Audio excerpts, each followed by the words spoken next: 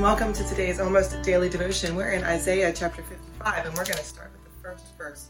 And it goes like this. Come, all you who are thirsty, come to the waters.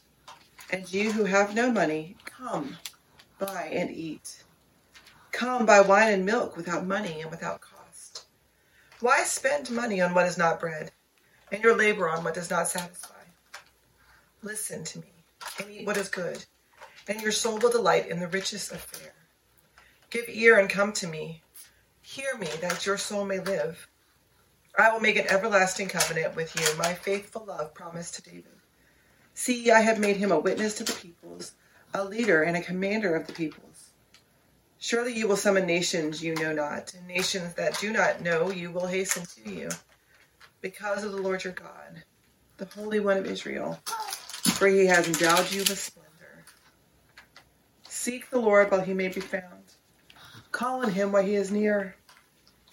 Let the wicked forsake his ways, and the evil man his thoughts. Let him turn to the Lord, and he will have mercy on him, and to our God, for he will freely pardon. So this passage comes to the end of what is called Second Isaiah, or Deutero-Isaiah, sometimes they call it. So biblical scholars think that there was three Isaiahs, essentially, three people writing in the style of the prophet Isaiah. The first was probably actually Isaiah, maybe. And the second two were students, maybe, or within the school of Isaiah's thought. And this was written as the Israelites were preparing to return, or were hoping to return back to Israel from Babylon during the Persian exile. And so this is very much a passage of hope. And what he hopes for is an interesting thing. He hopes to return back to the ancestral homelands, to return back to their roots, to return back to where they were nearer to God, where they could call upon God at any moment, and God would fulfill them, would give them something good to eat, something to drink. And this last chapter of Deutero-Isaiah says to them, your hope is found in returning to your roots, returning to who makes you who you are.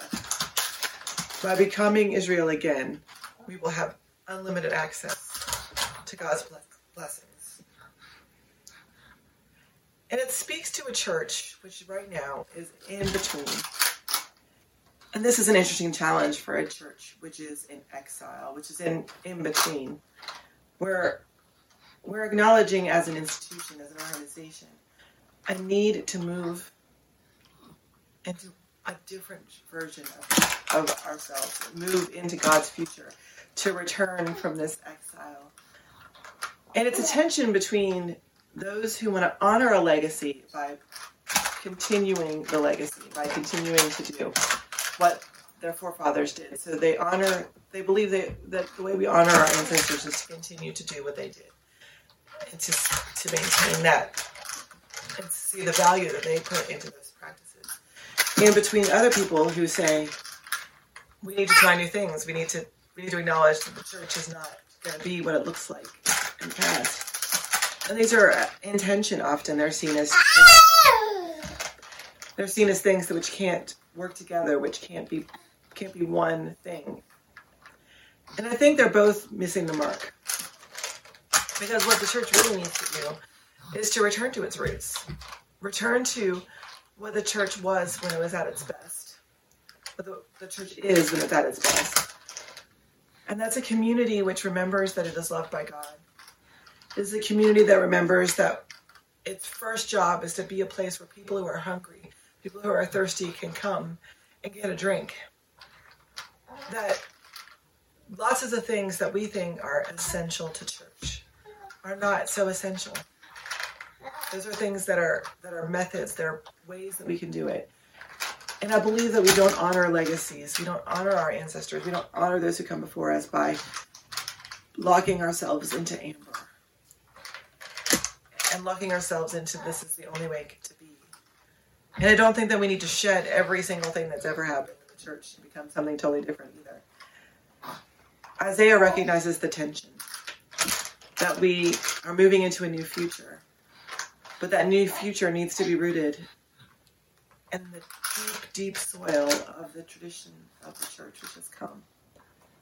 May you be fed by the God of Abraham and Isaac and Jacob and Martin Luther and John Calvin and Karl Barth and Billy Graham and all of those who have come before us.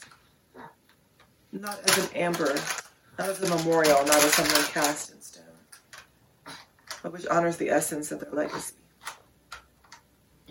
So what does that mean? That's the challenge for us to discover in the next years. But we know God is with us in the midst of all.